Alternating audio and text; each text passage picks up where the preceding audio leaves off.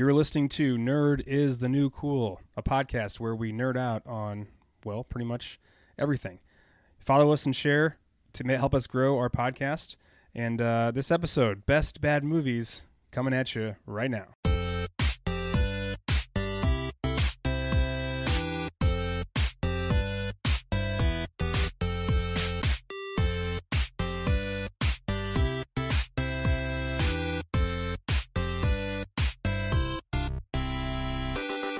Best Bad Movies.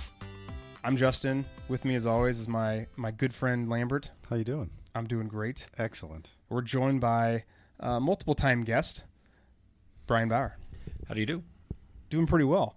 Today, we are talking Best Bad Movies. I'm going to let you guys why did we choose to go with Best Bad Movies, and what does that even mean? This was actually, came up with a conversation between me and you, so this is actually your idea. I think we put a little structure around it for this time around, but it's just the idea that critically panned movies that we still like to watch. Like if it's on TV, you're watching it and you're finishing it, even though critically it probably was gutted. It's almost like an extrapolation of a guilty pleasure. Yes. Right? It's not a great movie, but damn if I don't turn it on every time it's on and throw the remote away. Yeah, I'm still going to finish it. Yeah. Wherever it is. Right, and so we've each chosen one of our favorites, I guess, and we kind of went by ratings traditionally on Rotten Tomatoes, 25% and under, right? From a critic perspective. From a critic perspective. Well, just from the tomato meter. Tomato meter. Yeah, the tomato meter, yeah. So these are by no means our favorite bad movies, but some place to start. This is the first but not the last episode like this. We had to put some criteria around it. Like best bad movies, that's very, very vague, so we wanted to break it up a little bit. Yeah. Yeah. All right, well, we're going to get into the categories first. Three films. Go ahead. If I may, I would like to say, too, that in my mind, what makes it a good movie is that it evokes a real emotion,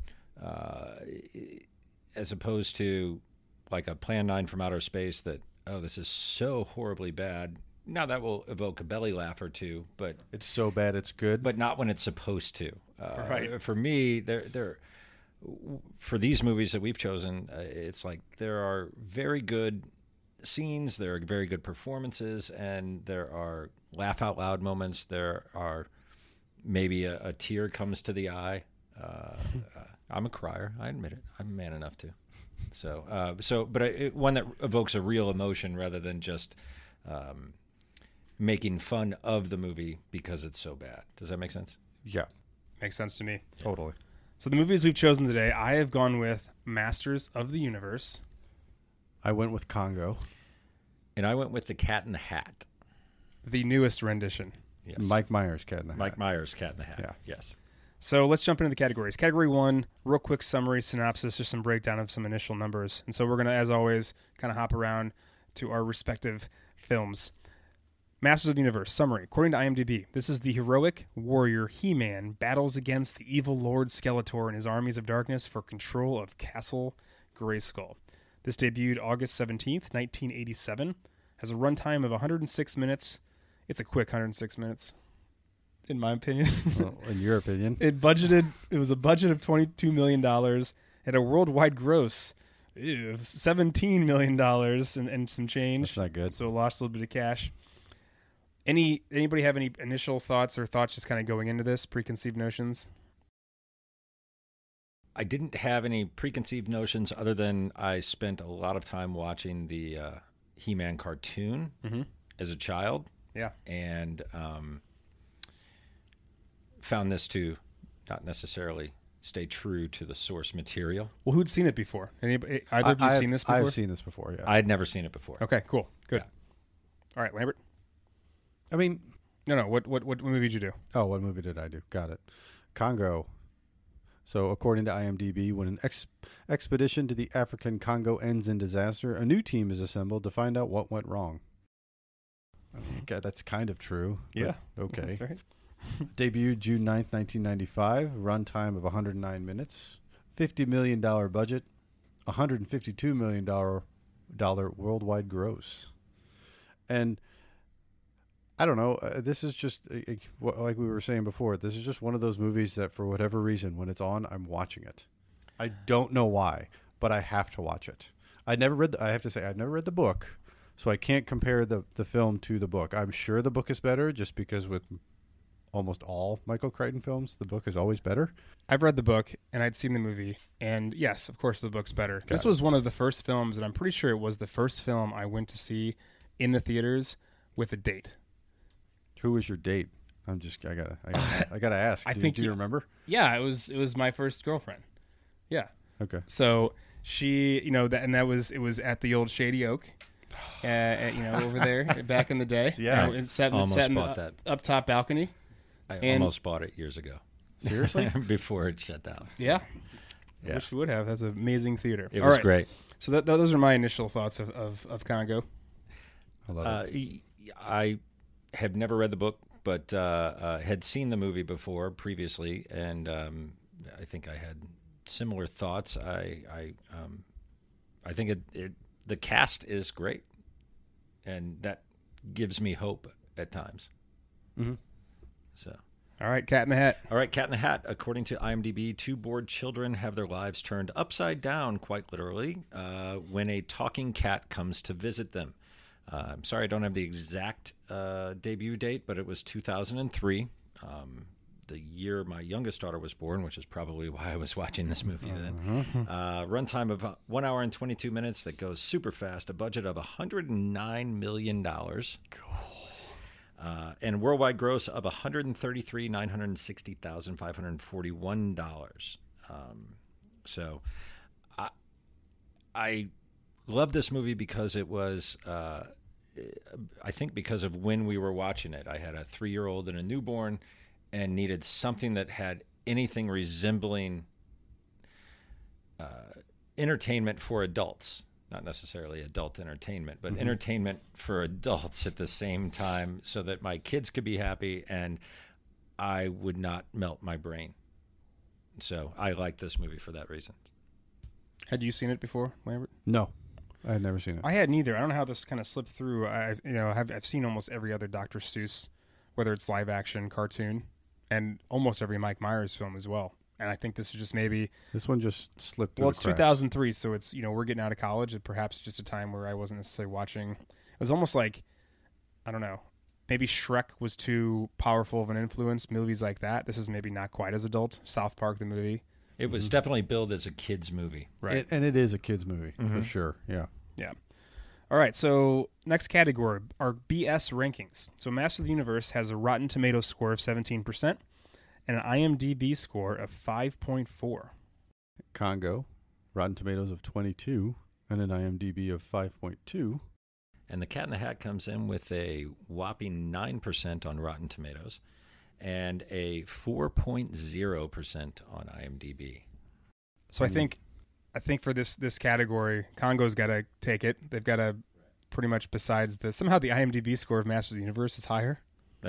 I can believe that. I can believe it too. Little users, the actual fans giving it, jacking it up a little bit. Right. Us He-Man fans. All right. Congo takes that one. The Tarantino Award for writing. So Master of the Universe was written by David Odell. This person has not really done a whole lot. He was a writer for The Muppet Show back in the day. So if you are a fan of The Muppet Show, he's had a little bit of influence there, and also wrote The Dark Crystal. Yeah, it was a weird one. That was a weird one. Congo was written by John Patrick Shaley. Well, of course, based on the book by Michael Crichton. Screenplay by John Patrick Shanley, who wrote Moonstruck, Doubt, Alive, and let's not forget Joe versus the Volcano. Classics all. Classics. All classics. And The Cat in the Hat was, of course, the source material by Dr. Seuss, who needs no explanation. But, of course, Horton Hears a Who, The Grinch Who Stole Christmas, The Lorax. Alex Berg, who is credited for Curb Your Enthusiasm and Barry, maybe my favorite show that I'm waiting for the next season. Jeff Schaefer, who is also on Curb Your Enthusiasm and a writer on Borat, and then David Mandel, who was a Seinfeld writer, SNL writer, and Veep, another phenomenal show. I think you got to drop Masters of the Universe right out of here, right off the bat, just because. Yeah, I think that if you're talking Congo and Cat in the Hat, just having the originals, the authors of the original versions of this with Michael Crichton and Dr. Seuss, those two automatically are tied. I mean, Dr. Seuss may even be in the lead here, probably. but we'll drop Masters of the Universe off. Mm-hmm. Where do we go from there? I don't know. I mean, as an advocate for my film, I would say, Curb Your Enthusiasm it's a modern day miracle, and Barry and Veep are two shows. Now, there's a lot of HBO going on here, but those are two relatively new shows that are just super smart, super funny. And extremely well written, in my opinion. Barry, even more so than Veep. Yeah, I mean, I listen. Michael Crichton has a special place in my heart, especially with Jurassic Park and just being a very influential novel reading growing up, and even Sphere and like I said before, Congo. But Dr. Seuss, I think that takes it just in itself. And if the writer of the screenplay of Congo was somebody maybe more well known, had some better credits than just Joe versus the Volcano and Alive. I would say maybe they get the nod, but in this instance, I'm going Cat in the Hat. I think so. I agree with that. Yeah. Okay. The Tom Hanks Best Leading Role Award. We skipped Spielberg. Oh, shoot. I'm sorry. The Spielberg Award for directing Masters of the Universe, directed by Gary Goddard, who also directed Jurassic Park The Ride and Star Trek The Experience. Two rides. Two rides. Awesome. Congo, directed by Frank Marshall, who did Arachnophobia and Alive, but his producer credits are ridiculous. He's basically produced every movie known to man. And the Cat in the Hat, Bill Welsh, who also has a lot of producer credits for some of the shows mentioned before for the writers, and directed a series of Unfortunate Events, the TV series, the new one with Jim Carrey. Neil Patrick Harris. That's right. NPH. Right. Yeah, the movie was Jim Carrey. I think we go Congo. It's got to go Congo. Yeah. All right, now on to the Tom Hanks Award for Best Leading Role. For Masters of the Universe, we've got Dolph Lundgren as He-Man. I don't think I need to rattle off his things, Rocky IV especially. Yeah. And Frank Langella, who plays Skeletor. And I think Oscar winner Frank Langella. Yes, Oscar winner Frank Langella. For Frost Nixon. You may know him from lots of things. That's where he won the Oscar, was Frost Nixon. I know him from Dave. Yeah. Yeah, he was in Dave. Yeah, that's where I remember. He has him a lot of different roles, in which that we're going to talk later on when we're talking as far as was this, where he really shined in his career. But those are the two main actors, Skeletor and He-Man. And then Congo, we have Laura Linney as Dr. Karen Ross. I remember her from Ozark. John Adams. And then also I remember her from Man of the Year, The Mothman Prophecies, and Love Actually. And then Dylan Walsh as Dr. Peter Elliott, who was in Stepfather Lake House, but I remember him from, even though I never saw the show, from Nip Tuck. Yeah, he's great in Nip Tuck. Yeah, and the Cat in the Hat, of course, Mike Myers from everything from Austin Powers.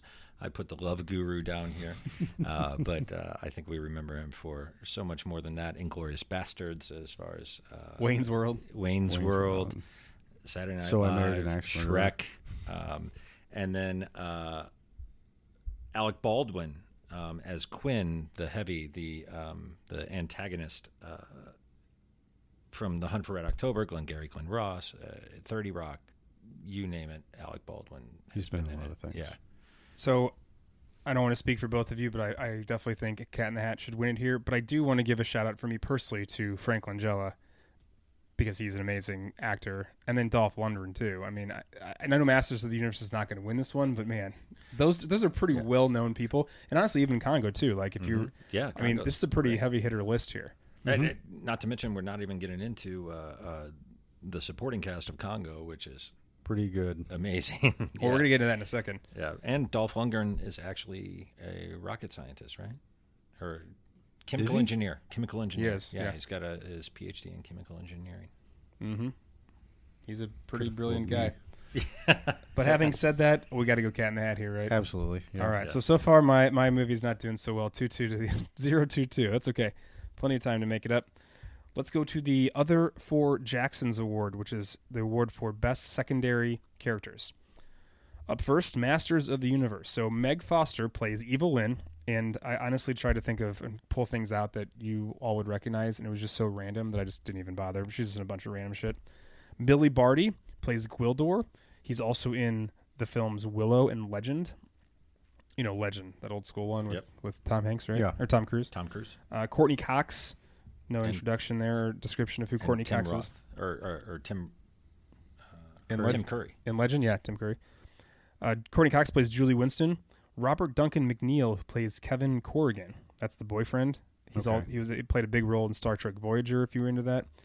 John Cipher plays Duncan, or also called Man at Arms. He's basically in just essentially, I mean, almost over 3 dozen random things from the 70s and 90s, bunch of bit parts in television shows, etc. And then finally, Chelsea Field plays Tila. Oh, that's what I remember. Who you may know her from as the cheating wife in The Last Boy Scout. I knew. I was like, I recognize her. What the hell do I know her sorry, from? I tripped in my dick accidentally. Yes. Exactly. That's a great. I love So that. Chelsea Field, that's the last secondary character from the old Master of the Universe. So for Congo, you have Tim Curry as Herkimer Homolka. I never hear him pronounce the R. Yeah. And it's always Herkimer. I never ever actually hear him say Herkimer, but whatever. Tim Curry has this he has this innate ability to every time I see him on screen, I don't know if he's doing this on purpose or accidental, to play like a bit character, right? Yeah. Like I always feel like he's playing everything comedically. Yeah, I don't know if he bought a new house and it just needs to pay for it, or He's basically playing the same role as like in Scary Movie 2. Yeah. Like the same accent at least. Yeah. So he's from Clue, Yeah. Rocky Horror, Hunt for Red October. You mentioned Scary Movie. It, the TV show.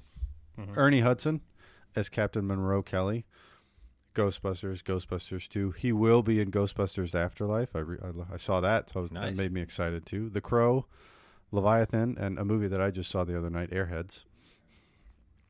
Grant Heslov as Richard, who was like his little The Rock's little sidekick in The Scorpion King. He was in Black Sheep and True Lies. Lola No as Amy, who was actually the actress inside Amy. She did an episode of House. End of list. And that was it. And then Joe Don Baker as R.B. Travis, who was in GoldenEye, Mars Attacks, The Living Daylights, and The Natural. in the He Cat was in the Hat. he was the Whammer in The Natural. Oh, he was the Whammer? Yeah. Okay. In the Cat in the Hat, we have a young Dakota Fanning as Sally, who's been once upon a time in Hollywood. Certainly, I have Taken down here, which was one of my favorite miniseries, a Steven Spielberg produced miniseries, sci-fi miniseries. I think it was on the Sci-Fi Channel, actually, back in the day. And numerous other roles. War of the Worlds was probably her largest grossing movie. Kelly Preston as Mom, so you might recognize her from Twins or The Great Battlefield Earth. Jerry Maguire. But Jerry Maguire as well. Spencer Breslin, Abigail's big brother, as Conrad. He was in The Kid in the Santa Claus 2 and really kind of seemed to go to school and get out of the acting thing. And then Amy Hill as Mrs. Kwan. She seems to play the same stereotypical character in every movie that she's Next in, Friday. from Next Friday or 51st States. And then the great Sean Hayes as Mr. Dunderflube and the voice of the fish, who was in Will and Grace, and then a lot of other stuff where you wouldn't recognize Sean Hayes from, but Will and Grace as the neighbor. So, first of all, I think the number one actor in this whole list, and maybe correct me if I'm wrong, I think the person that worldwide is recognized the most is probably Courtney Cox. Yeah. On this entire list. Because of Friends, yeah. But after that, there's no one else on Masters of the Universe. So, I the question is, does Courtney Cox basically, take over from or like overshadow Ernie Hudson and Tim Curry, or Dakota Fanning and Sean Hayes, because those are kind of the two big ones from the other two movies. Even Kelly Preston. Kelly Preston, I guess you can throw in there too. I honestly feel like Tim Curry, just based on his body of work and the greatness of it, starting with Rocky Horror, right, is that trumps a lot of other actors in my mind. Yeah, my way of I thinking. think Courtney Cox is number one. Tim Curry is a close second, and then after that, I think we're probably splitting hairs there. I think it's probably a 3-way tie for Sean Hayes, Kelly Preston, Dakota Fanning, and Ernie Hudson, kind of depending on like how old you are and what films you're in. Because I mean, let's not forget about Ernie Hudson. He had a lot of work in the 80s and 90s. Sure. And I was doing a lot of TV stuff. Bunch of TV stuff now. Sean Hayes, obviously with his impactful role in Will and Grace, but then he's got his like 4 different podcasts going on right now. He's still pretty visible. Yeah. Kelly Preston. Yeah, I mean, that goes without saying. And then Dakota Fanning. I mean, besides Once Upon a Time in Hollywood, she was also in, what's it called? The Twilight series movies. Which that's right. Which were pretty big. I mean, those are pretty big movies. Pretty big films. So I'm going to say Courtney Cox is the big one on here, but I think because of the lack of additional supporting characters, let's remove Masters and let's argue about Congo and Cat in the Hat. I agree with that. Yeah. I mean, Tim Curry carries a lot of weight. With me, Jodan Baker also is one of that guy who was in that thing, which I'm sure you guys have seen that documentary. Yeah. He's been in a lot of stuff, and but yeah, I'm fine with going with Congo. Yeah, I'm kind of leaning towards Congo. Tim Curry's kind of an A-list celebrity in that group that is. Still current today. Until he had a stroke. Yeah, he was really very, very still involved as of, 10 years ago, 5 years ago? Yeah. All right, Congo takes it. Congo's in the lead. Backup singers. These are deep cut characters, so award for the best backup singers. Masters of the Universe, we've got James Tolkien, who plays Detective Lubick. If you don't know who that is from Back to the Future, he's the principal. Yeah. He's the principal. He's the principal, and he basically plays that role in a lot of different films that he's not in. to mention Top Gun. He was the captain of the ship. Your ass is writing checks. Is he writing checks? Your ass getting cash, and he's the one that says it. Yeah, all right. Yeah, I didn't say that right, but you know what I meant. And also Christina Pickles, who plays the sorceress of Castle Grayskull. She was Judy Geller from Friends. That's the only thing I could find of note. Was that Ross's ex-wife? Yep. That's there funny. You go. The lesbian. Yes, the lady friend. Yes. Yeah. So from Congo, we've got Bruce Campbell as Charles Travis. Evil Dead. It's Bruce Campbell. Jimmy Buffett was one of the 727 pilots. I did not notice that. I did not know that either. I had to look it up. Delroy Lindo as Captain Wanta. Get Shorty, Malcolm X, The Corps, Sahara. Gone in 60 Seconds. Ransom. Joey Pants as Eddie Vetro. The Matrix, Bad Boys, Memento, Midnight Run. Adewale, I'm not going to try to butcher his last name. He was Kahega in the movie, right? Yep. Yeah.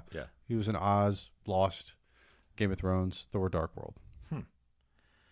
Well, I think definitely we need to remove Cat in the Hat immediately because we have Dan Castellaneta. I can't even do it. As the voice of Thing 2. And Victor Brandt as the narrator, who did a lot of voiceover work. So I think Cat in the Hat's definitely out. It's probably Congo. Congo wins this without a doubt. Congo wins this I could have stopped talking after Bruce Campbell. I was going to say. Exactly. But, I mean, Delroy Lindo, Joey Pants. Or just Jimmy Buffett. Yeah, Jimmy Buffett, too. Shit, okay, all right, Congo. Congo's cleaning some stuff up here. Yeah, it's doing well. The John Williams Award for Best Music. So, Master of the Universe, the composer was Bill Conti. Also composed music from Rocky, Private Benjamin, The Right Stuff, Karate Kid, Broadcast News, Necessary Roughness, and The Thomas Crown Affair. That's a pretty good resume there. Good resume.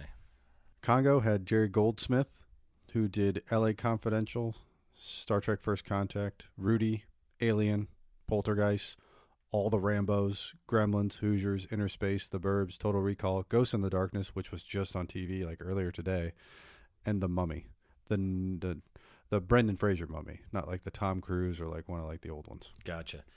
And the Cat in the Hat had David Newman, who has not done a whole lot. He did The Nutty Professor, Matilda, How to Lose a Guy in 10 Days. We all remember that score. And Daddy Daycare. I totally remember that movie for the score. For the music, right? So, again, I think Cat in the Hat can be removed for... Is Masters of the Universe taking the category? I honestly, I think so. Bill Conti's got a career that is... I don't know. look up Jerry Goldsmith. I left stuff off here. No, Right. I could have kept going on this And I guy. get that, but every one of Bill Conti's, right? Karate Kid, I remember, Right Stuff. I Rocky. remember the music That right? wins. From that.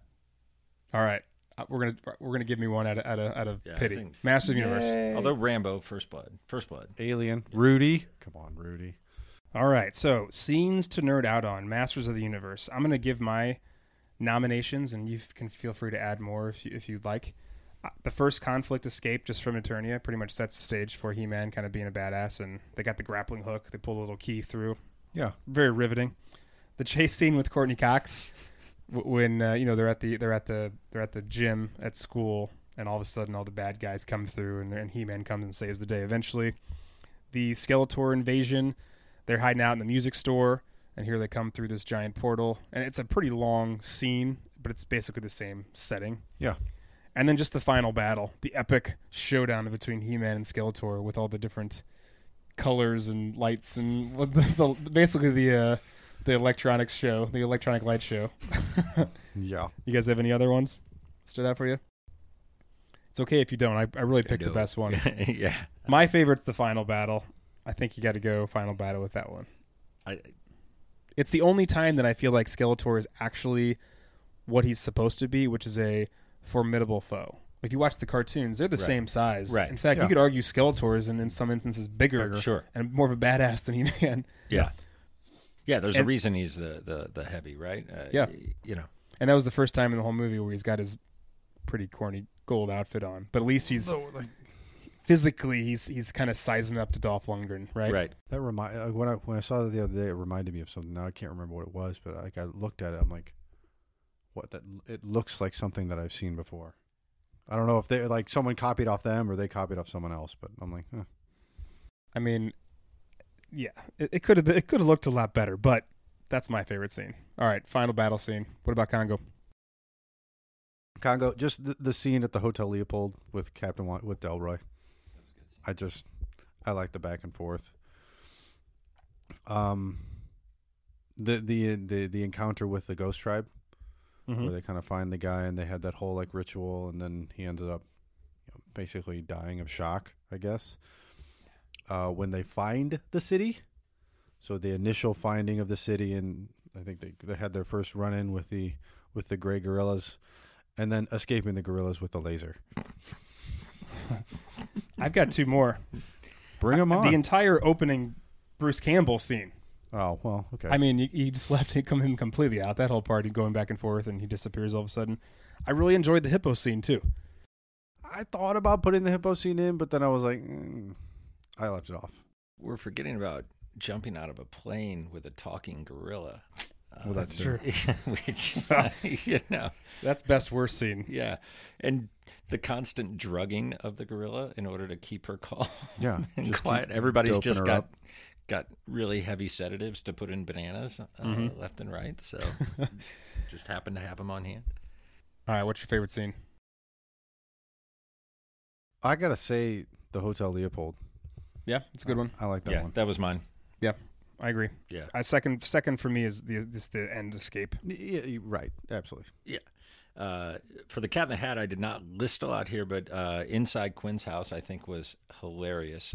Just he puts on this perfect persona, and then you get inside his house, and he's picking lint out of his belly button, and it takes off his girdle. Yeah. Alec Baldwin's great. Yeah. And Takes then out his fake teeth. Mm-hmm.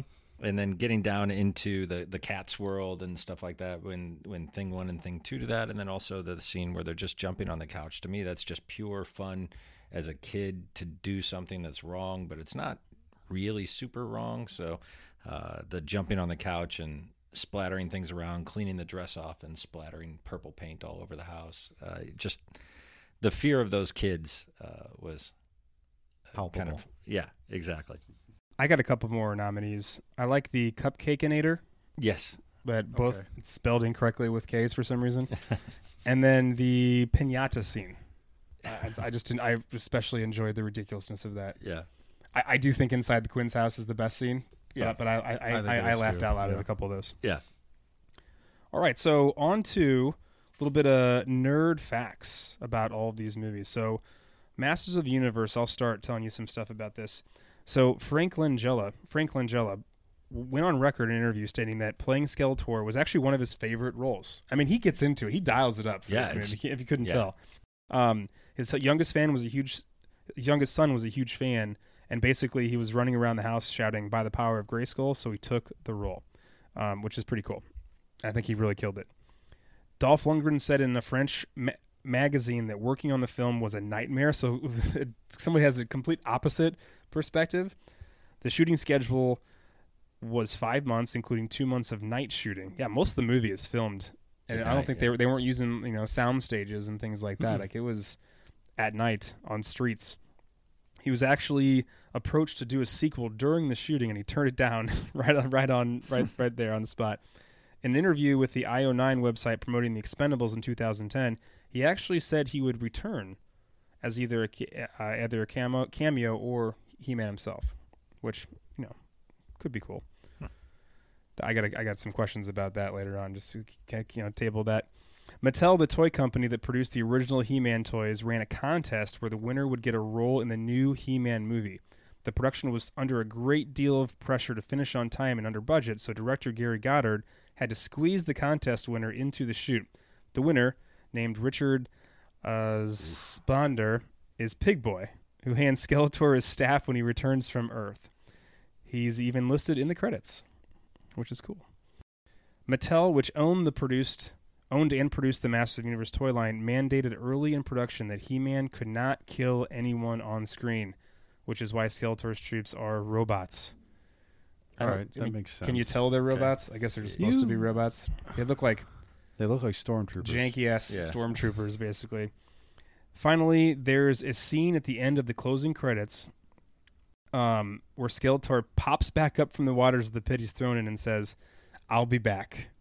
So this is maybe one of the first post-credit cut scenes that you can kind of find if you're playing on YouTube. It's not on every single DVD, whatever release.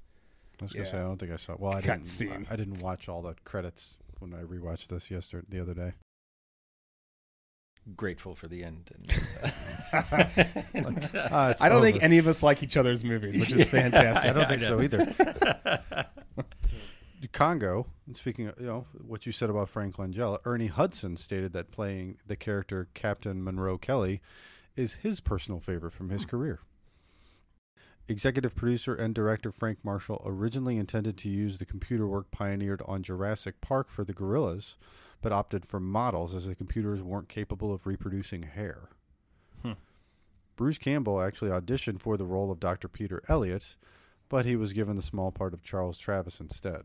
I think he's too ridiculous to play more major character. He could not be serious. I take that back. I couldn't take him seriously. I couldn't take him seriously. Yeah. If he was trying to be like a serious primatologist. Maybe he could pull it off. Who knows? The diamonds used for the scenes during the climax of the movie were actually Herkimer diamonds, borrowed from Herkimer Diamond Mines of Middleville, New York.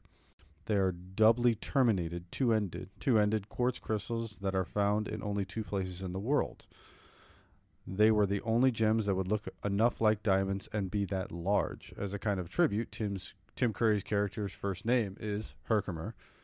His character does not appear in the Michael Crichton novel upon which the movie was based. Yeah, that's way too stupid of a name for Michael Crichton to come up with that. True.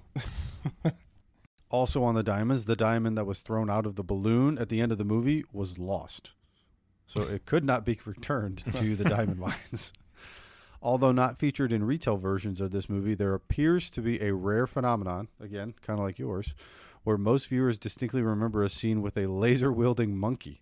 This has yet to be discredited by the writers. I thought I remember seeing that too. I don't.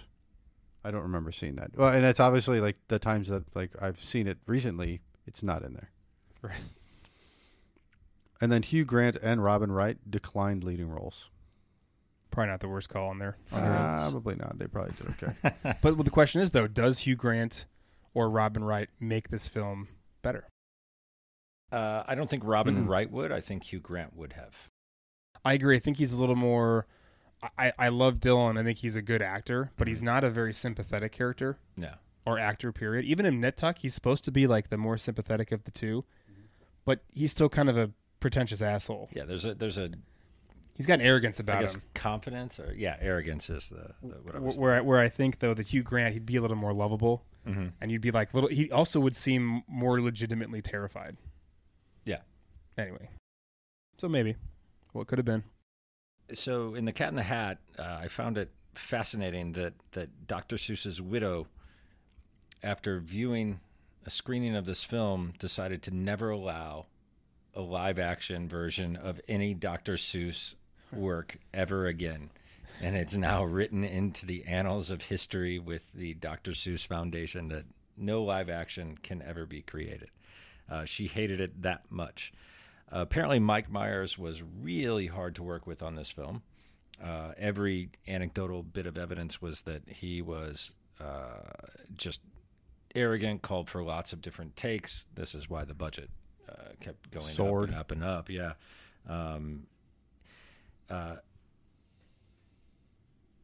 A lot of the writing for this movie was intended for How the Grinch Stole Christmas with Jim Carrey that Ron Howard directed, but he found that the jokes were a little too raunchy and too adult in humor for the wholesome Christmas movie that he was making. So he nixed them, and then they used a lot of those jokes on this film. And then Mike Myers didn't do anything else much after this. This was one of those, not necessarily career killers, but he certainly took a hiatus, a dip, and then I think it was the Smash Mouth video for Shrek that was his next appearance. And I never saw that.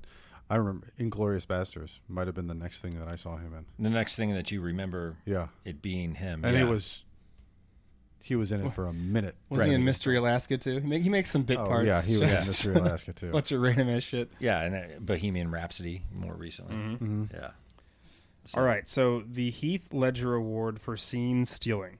So who just basically takes over the screen every time they're on. So for Masters of the Universe, I've got 2 nominees. Let me know if you have more. Got Frank Langella and just Courtney Cox. And I've kind of got a clear-cut winner, but I thought Frank Langella was great. I thought he was a real villain. He took it seriously, and he played that part the way that it should be played. I agree. He's badass the whole time. Yeah. He is the highlight of the entire film. I mean, Courtney Cox was fresh off of the Bruce Springsteen video, right? Yep, that's right after that. So. All right. Congo. I've also got 2, but really there's only one. Ernie Hudson. And then I put Amy, the gorilla. I also put, you know who else I put on there? I am also putting on there Joey Pants. He's got a very limited role, but he kind of overshadows everybody. He steals the scenes for me, but he's not in it long enough. He's the fixer. But man, he's good. But he's good in everything. Yeah, for me it was Delroy Lindo. Yeah. I mean, that was a compelling scene, and it started off a little bit campy, like there's that campy overtone of the film, right? But it got real serious real fast when he was on screen, and it was like, oh wow, Stop eating my sesame cake. Yeah, yeah. Look at me. Stop. So yeah, I thought Delroy Lindo is so captivating. Yeah. So Lambert, you're in charge of this one, so you can technically pick who you think. But I'm not gonna pick for you guys. I am captivated. I'm captivated when Joey's on there, Joey Pants. But I agree with Delroy Lindo as well. Yeah. See, and I like Ernie Hudson just because one, he was good, and he was in more scenes than Delroy. Right. I don't disagree that Delroy wasn't great in this, because I love. Sure. It was my favorite scene of the whole movie. So if maybe he's in there a little bit more, he definitely takes it. I think so. I just think for just a number of scenes, that sounds good. Because he was in one. Yeah. Yeah. Delroy was in exactly one. But he was good. But he was good. All right. Yeah. For The Cat in the Hat, I had Alec Baldwin and Dakota Fanning because it was her age, right? And she played it perfectly. The one thing I noticed in this film that I found interesting was the kids. It was written from a kid's perspective. The kids are the normal people. Everyone else, with a certain extent, was a caricature. maybe Mom not quite as much, but Mr. Dunderflube and Quinn were all caricatures of real people. So that told me this was being written from a kid's perspective, which I found interesting. And I liked Dakota Fanning for that, but Alec Baldwin just was great. Yeah, I'm going to throw Sean Hayes in there too, but he's got a limited role, but when he's on screen, he's pretty awesome. Those were the most quoted lines in my house growing up. Yeah. For my kids. Yeah. So you're fired. Fired. I just love Sean Hayes, period. Yeah. So I'm going to give honorable mention to Sean Hayes, but I think it's got to be Alec Baldwin. I think so too. Yeah, I think Alec Baldwin, but yeah, I definitely agree with the Sean Hayes. Okay, so up next we have the peak of the mountain. So essentially, this is this when that particular person or thing has reached its, I guess, highest stock price for the most part, right? So first off, we've got for Masters of the Universe, Dolph Lundgren. Do we think this is his peak of the mountain? I'm going to tell you that I actually think it is. Yeah. I know it's a weird peak, but he's coming right off of Rocky IV. And then after that, he kind of just doesn't do a whole lot of things. It's a bunch of weird bit parts until we maybe hit like the 2000s. With the Expendables, right? With the Expendables. And he's also in like Arrow. He's also in a couple other random things. What about Universal Soldier? Dexter. Was he in? Wasn't he a part in Lord of the Rings as well? I don't think so. Is he? I think he's. If he is, he's a CGI character. Yeah. He might be a small. It did not look like him. Okay. But it was, Okay. Yeah. Well, I think this is his peak. Yeah, I don't disagree fine with with that. that. Frank Langella obviously went on too. Okay, yeah. So Frank Langella is the next one. That one's a little bit more tricky because I think he's an amazing actor in this film, but like he's got a weird IMDb filmography. He kind of goes silent around the late 80s, early 90s. And he pops back up in Dave, which I guess is early 90s. Mm-hmm. But then he's kind of not really around, a bunch of random bit parts again until Frost Nixon, when he almost kind of has like a reemergence. Do we know why that is? I mean, his performances are always solid. Yeah. Is it? I just think if I'm going through all of his things. No, I just think that he wasn't ever necessarily like the star, the main star, right? Exactly. So he's got all these bit parts, and a lot of these just didn't take off. He was fantastic in The Americans too. Right. So he's in The Americans. He's in Good Night and Good Luck, but The Americans is within the last 10 years. Yeah. He's in Superman Returns. And then Frost Nixon hits in 2008, and then he's in, again, a whole bunch of other random things, even like Muppets Most Wanted. I feel like that's when you've So I kind of think that, for me, Frost Nixon is his peak. I would say that, yeah, definitely. Just because he won an Oscar for it and everything. He-Man shows. Just He-Man in general. Yes. You think this is the peak? Sure.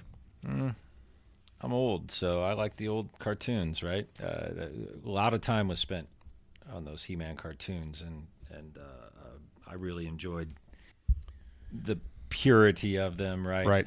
I think this is pretty close, but maybe the time period is the peak, but I think that the peak is actually the 17 million iterations of all their toys after the show. Oh, so the true, show comes out in 85, and I think the toys are the ones that really keep it going for the next 5 or 6 years. If you watch The Toys That Made Us on Netflix, is one of the episodes is about He-Man, and it's super interesting about all they did, all the things they did to basically keep the toy line going.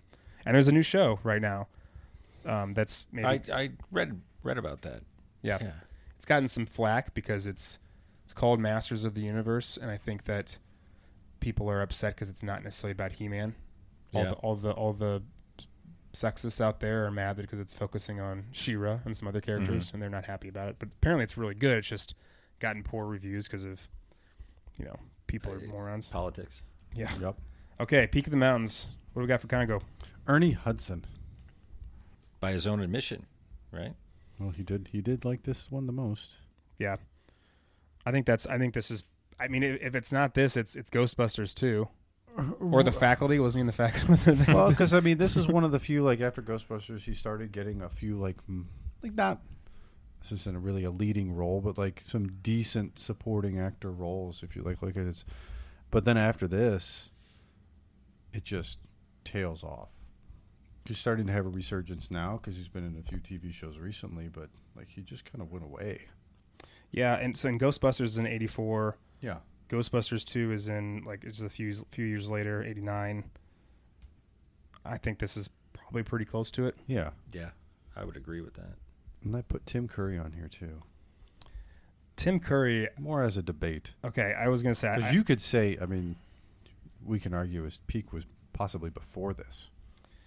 I personally think Tim Curry's peak is It, the TV show It. And let me justify that reasoning, because I think that the thing he's most well known for is Rocky Horror Picture Show. And Clue. And then Clue. And then out comes It. And I think at that point, it was, even though he's in clown outfit, it was like, that's Tim Curry. Everyone knows Tim Curry. And then you've got other bit parts, like I said before, like you've got Scary Movie 2, you've got this, you've got Loaded Weapon 1, you've got a bunch of other like random things he's doing. He's like embraced the weird comical version of himself. Yeah. I think It is the last time, not the last time, but the peak of him being like, wow, he's a crazy, amazing actor that isn't just about being silly with small, accents and bit parts, for me. Yeah, and I loved him in Hunt for Red October. I think that's just such a perfectly played role. It was more subtle than what we typically see of Tim Curry, which was refreshing there. But when he's asking Sean Connery for the missile key, right? And it's so that no one man may launch the missiles. It was real Tim Curry. So I kind of think of Tim Curry and Hunt for Red October, and then, bit parts here and there. But yeah, I think it's around that time. I'm sticking with It, but I think Big Hunt for October is right there at the same time period. Yeah, it's like 90, 91-ish, early 90s. And then I also put Lola No, because this was the only thing she was in. So it definitely was her. I got a few more. It was kind of a no-brainer. I got a few more for Peak of the Mountain. Dylan Walsh. Yeah. Nip Tuck. I think Nip Tuck is his peak. Ernie Hudson. We said already said Ernie Hudson. Yeah. Laura Linney. No, not even close. Not Ozark. Not this. I don't know if she's at her peak yet. I think Ozark is her second peak. Love Actually. She was in The Big C. I'm gonna throw one at you. John Adams. This is what I think. I think it's actually. I think it's Truman Show. Truman Show. She was really good. She was good in Truman Show. But John Adams was. She's fantastic in Ozark, and she phenomenal. I never saw John Adams, but you said great things about it. Tell the brand. It's great. What about films with gorillas? This would be the. Is this the peak, or is it Planet of the Apes? And if it's Planet of the Apes, Apes, it's got to be Planet of the Apes. Which one? Or is it Gorillas in the Mist? It's the new one. Gorillas in the Mist. It's the new. That's not the right answer, but thank you but I appreciate you mentioning that one. It's the new one, and not the Mark Wahlberg one. I think it's the one right after the that. James Franco series where they had like all those. I agree. So they kind of like redid all. Andy of them. Serkis. Yes. Yeah, I think that's peak for Apes. All right, last one. Michael Crichton, books turned into movies. Or actually, not even to movies, just into different type of media. I'm going to give you the two that I think it's Jurassic Park. Yeah, I think that's the peak. But I would welcome an argument about ER, because that has a much more lasting. I don't know. How many still seasons of going? ER there was like. Oh no, it's not still going. ER there was like 15. Grey's seasons Anatomy or is something. still going. 15 or 17 seasons or something. Maybe 17 seasons. Or maybe is ER still going, or is it finally gone? It's been over for a while. It's been over. But who I don't pay look attention. who ER launched. I mean, we've got Clooney, of course, but who came out of ER? Lots of people. Even Anthony Edwards resurged his career. Well, I just think that whole the way that, I mean, television shows about medicine. Yeah, it was must-see TV, right? I mean, there was Right. Thursday night where you watched ER, Friends. It was Cheers initially, but then it turned into Seinfeld after that. But on ER, Thursday, ER launched Grey's Anatomy. It launched House. It launched shows like that. So I think it's either Jurassic Park or ER. I don't think it's this. Scrubs. Scrubs. There you go. I agree with you. It's Jurassic Park or ER. It's certainly not this, but this was before Jurassic Park, right? Yes. Okay. Jurassic Park was 93? 93, yep. Yeah. All right, what do we got for Cat in the Hat? Cat in the Hat, Mike Myers. Citing the fact that he Congo was 95. Congo was 95. after. Okay. Sorry. Go ahead. Mike Myers, who really didn't do a whole lot. Kind of, I think his attitude. I mean, certainly he had the Shrek sequels and all of that, but he didn't have to work with anybody directly on those. He could sit in the studio and do his lines. But let me play devil's advocate for maybe why this is, if not his peak, it's close to it. Mm-hmm. This is not his best work. I would say this is the height of maybe where he had actual power to do whatever he wanted. Maybe he kind of, essentially, like, this is going to be crude, but shot his load essentially here with this movie. And after this, he did such a shitty job, and everyone hated him so much. This one, it's like all of his power is gone now. Well, this was the one where he negotiated for total control too. Right.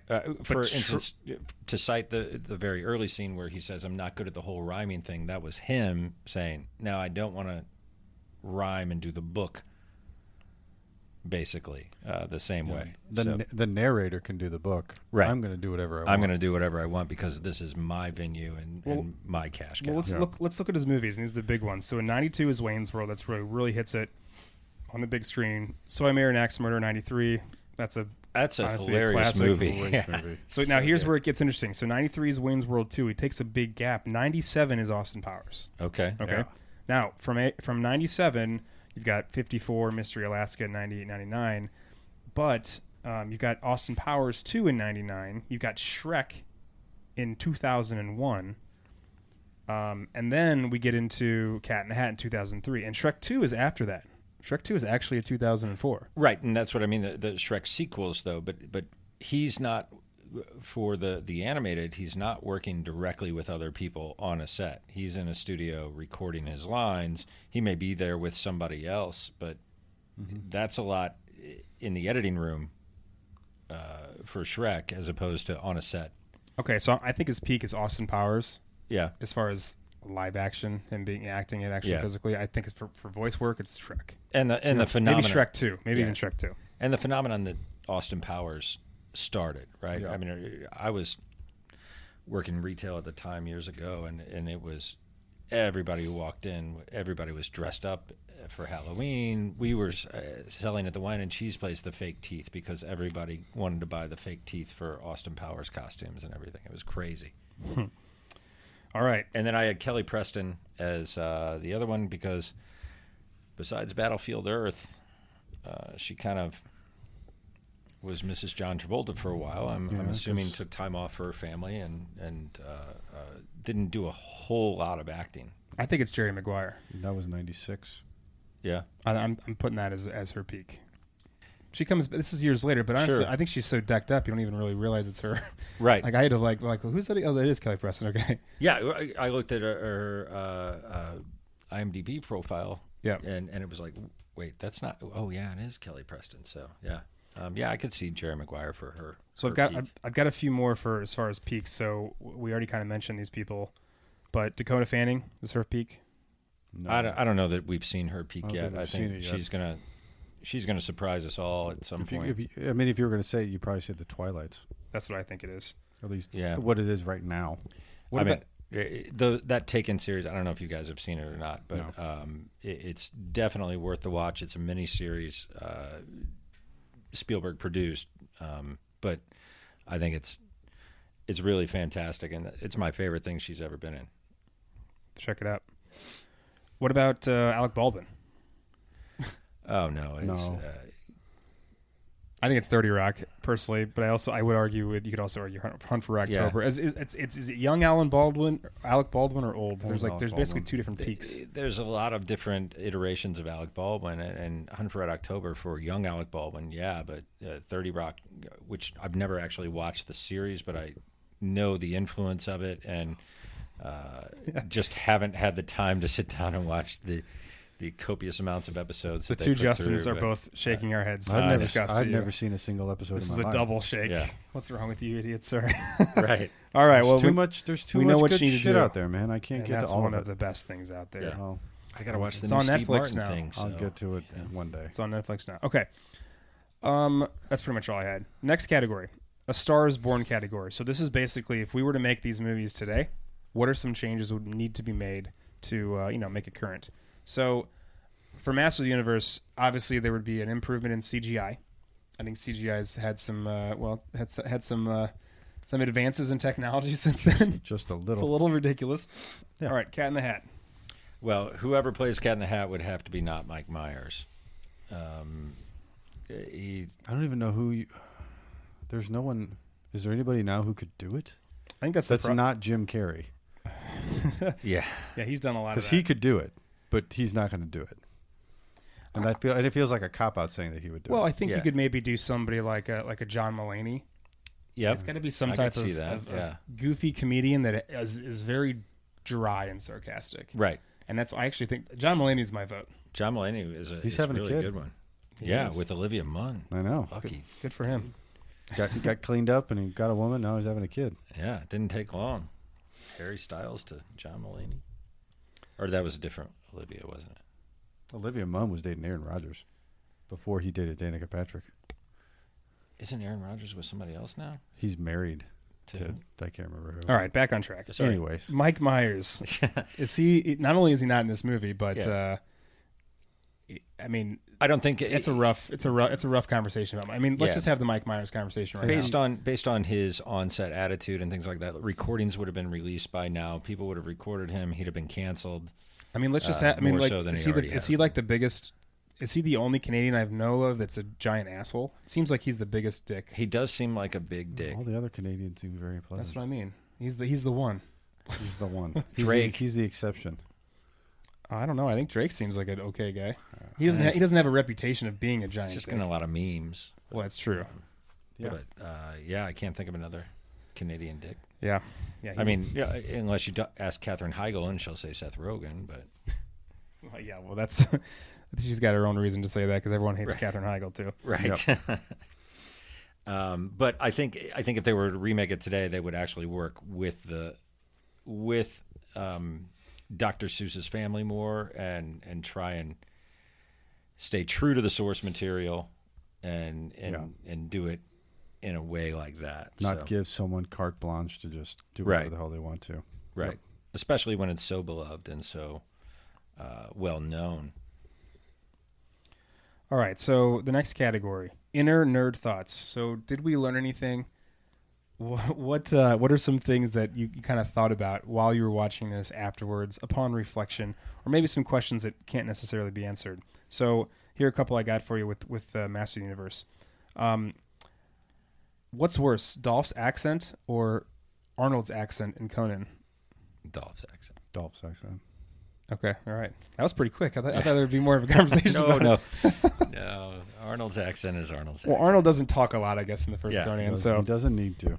okay, so what I would have liked to see as I was watching this, and also we have the advantage of having seen Thor and him walking around and not knowing what the hell's going on, and all of a sudden he's on Earth. Wouldn't that would have made it so much of a better of a film if he's on Earth and he doesn't know all these Earth contraptions, and yet he's Right. walking around in a He-Man outfit? Right. Yeah. Make some mistakes, show some awkward moments instead of, oh, yeah. And also point out your laser gun in Radio Shack. And He's not so macho and masculine. I think if this Yeah. movie is made right now, I think they embrace that humor and they really miss the Right. They missed the opportunity. I think. What the fuck is Courtney Cox wearing to bed? Did you guys see the giant full nightie that she Yeah. pops out of at the end? Yeah. Yep. What Yeah. the hell is that? We need to remove most of Courtney Cox's clothes. I mean, well, I just Apparently want to know what that is. It looked like a full bed sheet That's she what had people on. used to wear to bed, man. Yeah, but Yeah, in like back in the I was 80s. just They're no, I called- was gonna say in like the 40s. They're called pajamas. Not in the 80s. Yeah. Um, So the fast food restaurant. This is I don't know if you noticed it. They pull out what looks like a fried chicken tub, but in the fried chicken tub is both fried chicken and ribs. Have you ever seen anything like that? No. Like, have you? I No. mean, anybody have any idea what fast food place this is? Where you've got a bucket of ribs and chicken at the same time. I'm just saying, it stood out to me. I was very intrigued as to what the hell. I don't know. is. It could have been a product placement that they were trying to that I was trying. PepsiCo was trying to get off the Ribs and ground. chicken. I or was something, trying to you look know? at the logo and I could not Yeah. make it out. So they didn't do a very good job. Yeah. All right. Last question for this one. What makes this a bad movie? Well, Not a good bad movie, but since you guys don't like it, what about it are you not super big fans of? one that it veered so far, like the laser guns and all of that stuff, right? I remember the cartoon. We're having sword fights and Skeletor versus He-Man every week, right? Yeah. So coming into the modern world was just awkward for me. Yeah, I think that actually what made makes we talked about how awesome Frank Langella is. I think despite Right. how good he is, he actually may be the reason why the film didn't do as well. Because because Skeletor has this like really high pitched like evil menacing, where he's more of like he just plays it differently. Well, and you may be right in the sense that if it were done as camp, right, then everybody can get into it and it can be funny and campy and a fun little romp. When you've got the serious villain that wasn't met by that same gravitas, that could have played something to that, that and being in a Radio Shack in a thong. It's like it's a weird music story. There's a whole lot going on there. Yeah. All right, on to Congo. I've got some inner nerd thoughts. Do you have any, Lambert, you want to start with? For what? For Congo. I was going to still talk about Master of the Oh, Universe. I'm sorry. Go ahead. Yeah, we kind of talked without letting you talk, so go ahead. I mean, and it was just a few. I mean, so you asked the question, what makes it a bad movie? I don't know. It just like there were so many times where they were walking around the street, like you mentioned, like 2 months of night shoots, and they're walking around the street in the middle of this place. Where's everybody else? I was thinking that. Is there no police? Are there no, not even police. Is like, the principal are there no people that live in this city besides the people that are involved in this? Like, where's the normal people like walking around and like, holy shit, what the hell is that thing? Like, where is that? Yeah. There's 17 spaceships just came out of this hole in a row. It's a ghost town. It's a parade. Apparently, except for the Radio Shack and the music store. There's a 7-foot tall nudist walking around with a sword in downtown. Just chopping people in half. Right, and nobody's stopping him. Some random fish. Nobody's doing anything. Yeah. No one's saying it. Like, so it was that, and like It's also firing green lasers. Yeah. That was just like, so that thing that stuck out to me. There was a couple times where I swear, I heard the DeLorean from Back to the Future as one of the special effects sounds in this movie twice. I agree. At least twice. Yeah. So that's not to say that's not a bad thing. Like, people borrow stuff all the time. It's just something that stuck out in my head. But yeah, that plot hole and just I don't know, the final battle scene just kind of left me like, meh. Like, they totally stole it from Star Wars, where he fell down the pit. And it was like He-Man hit him really hard and he blocked it and he tripped and he fell. Mm-hmm. And that was it. Yeah. I'm like, really? Like, is that it? That's it? Yeah. I just felt like they could have done a little bit better. They could have done a little bit better. Did a little more choreography. Some movies are just better in cartoon film. True. Yeah. Congo. Inner nerd thoughts. I got a lot. I'm sure you do. You want me to start? Yeah. Go, Brian. First of all, all right, I don't care what kind of contraption you put on a gorilla. It's not going to have the complex thoughts of jealousy and things like that, where I'm pretty and she's ugly and... I want a martini. Yeah, no. Give me a martini. Amy's sucking down martinis, smoking cigars. We're drugging this poor ape. I mean, this is animal abuse at the highest level. Monkeys do smoke. I mean, that's... I'm just saying, Amy's got a lot going on. She's got some problems. Yeah, and the diamond laser that could poke a hole through the moon, I don't understand. to quote them, why didn't it cut down the entire forest? Right? I mean, it would have gone through like the gorillas. Like the real apes. science. Like, they turn it on and it just goes. Yeah, it just goes. Yeah. It's going to go until it stops. No, real genius. Right? Real genius. Yeah, real genius. That was a great movie. And if you haven't watched the Val documentary, I need to watch it. Talks about that a little It's great. Yeah. Laser technology is definitely it usually misses the mark, especially in films in the 80s. And I didn't understand why that had to do with telecommunications. All right, how that has to do with telecommunications. And then, to your point, like, you pointed at a satellite, she destroyed a satellite with it. So how are you going to use it for communications? Yeah, and not to mention, the dude's son was viciously slaughtered in the jungle by this gray gorilla, and he just needs that money. I want that diamond. Yeah, I want that diamond. I don't care about my kid. Did you bring me my money? Right. And they had to put that in there so that they could have an ending to where she throws the diamond and literally loses the diamond forever. Yeah, it was lost. Well, it wasn't a real diamond, but it was lost. Still. Herkimer makes great cheddar cheese, but... I think these are all the reasons why I think for me, it makes it a bad movie. There's a little bit of a disconnect. There's some ridiculousness. I also felt that they couldn't figure out in instances, is it supposed to be, it's a drama, and then they have a lot of weird, out of place comedic moments. Like comic relief wasn't relief. There wasn't enough tension built to make the comic relief. And there's just terrible African stereotypes and accents, and it's just, again, the gorilla smoking, drinking, just getting crazy. Yeah. Tim Curry. Tim Curry is in a different movie. Yeah. Tim Curry is not in the same movie that we're watching. He's in, again, Scary Movie 2. That's the movie he's actually in. And where are these people getting these drugs to drug the apes? They just happen to have it in their pocket? I know. I carry barbiturates around all the time. All the time. Yeah, why not? Especially when I'm going to third world countries where I could be slaughtered. I do have one question for both of you. What is a more terribly produced film by Kathleen Kennedy? Because she produced this film. This movie or The Last Jedi? How did I know you were going to compare it? So which one is it? It's this film. Lambert? You know my answer. I know your answer. My answer is Last Jedi. It's the worst movie ever produced. Of course it's yours. Of course that's it. Yeah. I mean, I don't disagree with you. Okay, all right. Let's put it this way. I rewatched this one over and over again. I think I've only seen The Last Jedi once. Once is enough. Never need to see it again. Was that the second one? That was the second one. Yeah, the one that was just like, that basically shit on everything else and said we're going to go a different direction. The one that should have ended 45 minutes earlier. That too. Right?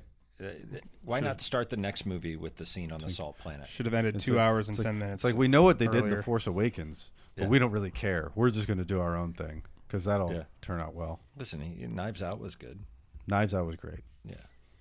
Cat in the Hat. Or any more nerd thoughts for Congo? Cat in the Hat. I got a couple. You got some, Brian? I think how far they moved away from the source material was what really killed this one overall. Because if you're a big Dr. Seuss fan and the lead character refuses to say the lines, right, in the way that they were written. Yeah, I mean, I get it. It's hard to do, but that's where your talent comes in. Right? Yeah. You should be able to do that. But you look at How the Grinch Stole Christmas with Jim Carrey, and he's definitely ad-libbing and doing some ridiculous Jim Carrey, like physical comedy especially, but he's still delivering the lines as written in the children's book. Right. And it works. He may add some extra stuff in there, but the main plot, the main story is still being told. Right. And that's why that one's so good. That's my peak of the mountain, by the way, for Dr. Seuss live action films, but that's neither here nor there. Yeah, and I just felt like they took everything and they did it, and then they just did. It was like they were beating a dead horse with some of the gags, like the whole like even in like one of the first scenes when he was fixing the couch to make it so they could jump on it, like he's taking the he takes the cushions out and he takes the stuff out, and it's like, what's this? And then he gets in a fight with an elephant, and then he goes under the couch and he starts. I'm like, seriously, just get to it. Like I've just felt like it was like he was trying too hard. They had to use all the digital animation to crowbar in Mike Myers jokes of like, okay, let's show a plumber butt. It's like, now we're going to do this, and hey, we're going to do this. And well, so that answers one of my questions. Is how much of this is ad-libbed? A good percentage of it is, right? All of like it. Yeah, it's got to be most of it. Yeah. Like, and you could feel that in a lot of scenes where like some of the scenes, like I get that they were trying to be funny, and it would have been funny if they had not taken so long to get there. Yeah. Like just get there. Like you're just. It's like, oh, like the Cupcakeinator thing. Like that would have been funny if it didn't take 5 minutes to get there. Yeah, I think the colors and the sets and everything is remarkable. I think it's a very visually pleasing film. And I say this because my question next is, how much better would this be whilst stoned? Exponentially is my answer. Probably. Well, I'll just say this: it was my choice of movie. Okay, all right. So yes, it's better that way. Yes, I'm sure it's better that way. Well, I'll have to all participate. All of these movies are better that way. I'll have to circle back around to that. Real quick side note, and this is something I was thinking about as Mike Myers was doing all of his ridiculous stuff, and different voices, which I think, again, what hurts also helps the film. What's his favorite? What's his favorite voice of yours that he's ever done? I know it's a really hard question to think about. So I'll just this movie specifically, no, in any of them. And he reuses a lot of his other his other impersonations and It's things got to like be a that. Scottish. Yeah, it's So I Married. Like it's Fat So I married Bastard. his axe. No, it's So I his- married an axe murderer. his Yeah. father and So I Yeah. Married Father an and Axe So I Married an Axe Murderer. That's Yeah. my favorite. Oh, that's a great answer. Yeah. I don't want to steal it because I feel bad, but man, that might be the right answer. It's good. Shrek's pretty good. He's kind of a version of that. He is Shrek is a version of It's that. like for sure. a less ridiculous. Nancy Travis. That's It's ironically a less cartoonish version of his dad. Yeah. yeah. Oddly enough, Okay. yeah. All right. Good answer. Okay. Let's see. Next category. Who is the nerdiest of the nerds? So we're gonna pick, and I think we already might have an answer already. But let's talk about some awards and stuff for Masters of the Universe. The Academy of Science Fiction, Fantasy, and Horror Films. It won Outstanding Achievement by Gary Goddard. Somehow, was also nominated for Best Science Fiction Film, Best Costumes, and Best Special Effects. I found this is a real stretch. A thing called the Fantasporto was the winner of the International Fantasy Film Award for Best Special Effects and nominated for International Fantasy Film Award for Best Film. And it also was was nominated for a Razzie Award for Best for for Gwildor. worst supporting actor, Gwildor, played by Billy Barty. That's not. I agree with that. I got to put all the awards on there. Had to He put them didn't all win? on there. He was just nominated. Nominated. Who did he lose to? I don't know. I should have looked that up. God, So Congo. it's got to be like a Sylvester Stallone film. Right. Congo also a mix. Academy of Science Fiction, Fantasy, and Horror Films nominees for Best Science Fiction Film, Best Director, and Best Special Effects. The BMI Film and TV Awards, it was the winner for Best Music, Jerry Goldsmith. It was a Kids' Choice nominee for the favorite animal star. That wasn't an animal. That wasn't it was an animal suit, kind of whatever. The Sci-Fi Universe magazine winner, Best Supporting Actor in a Genre Movie, Ernie Hudson.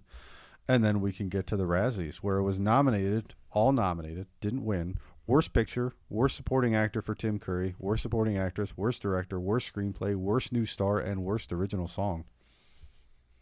Didn't win anything from them. Mm-hmm. Well, I decided to skip all of the great real awards that Cat in the Hat was nominated for because there weren't any, and went straight to for the Razzies. Mike Myers was nominated for this film for Worst Actors of the Decade. Wow. This is in 2010. Not this even is 1 what they year. were citing 10 for. years. Here's why. So 7 years after the fact, it's still bad. It was nominated for the worst comedy of our first 25 years, Razzie. So we've got a quarter of a century worth of shit films, and Cat in the Hat is holding its own. But it nominated. Yeah. Didn't win. Nominated. It actually won the worst excuse for an actual movie in 2004 at the Razzies. And the entire cast was nominated for a Razzie for their performances. Well, so listen, we're not going to talk about the two worst films in here because I think that it's like a tie. It's like 1A, 1B. Right. I think the best bad movie after, I mean, the numbers, the yeah. categories, the numbers, everything pretty much points to Congo. Yeah. I think we can agree unanimously, yes? Yeah. All right. Well, that has it. That does it for best bad movie. I think you should go watch Masters of the Universe. Brian thinks you should go watch Cat in the Hat, maybe under the influence of something else. And we all think you should go watch Congo at some point. Definitely Yeah. watch Congo. Got to see it at least once. I want to read the book now.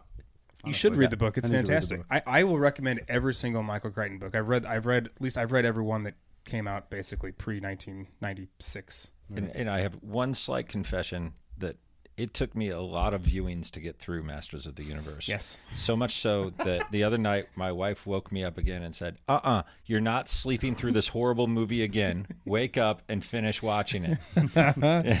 Well, because she's watched it a few times. And as someone who suffers from insomnia occasionally, I really appreciated the film. I think you're welcome. Yeah. At very least, it's good to put you to sleep. It did. Yes, So- it is.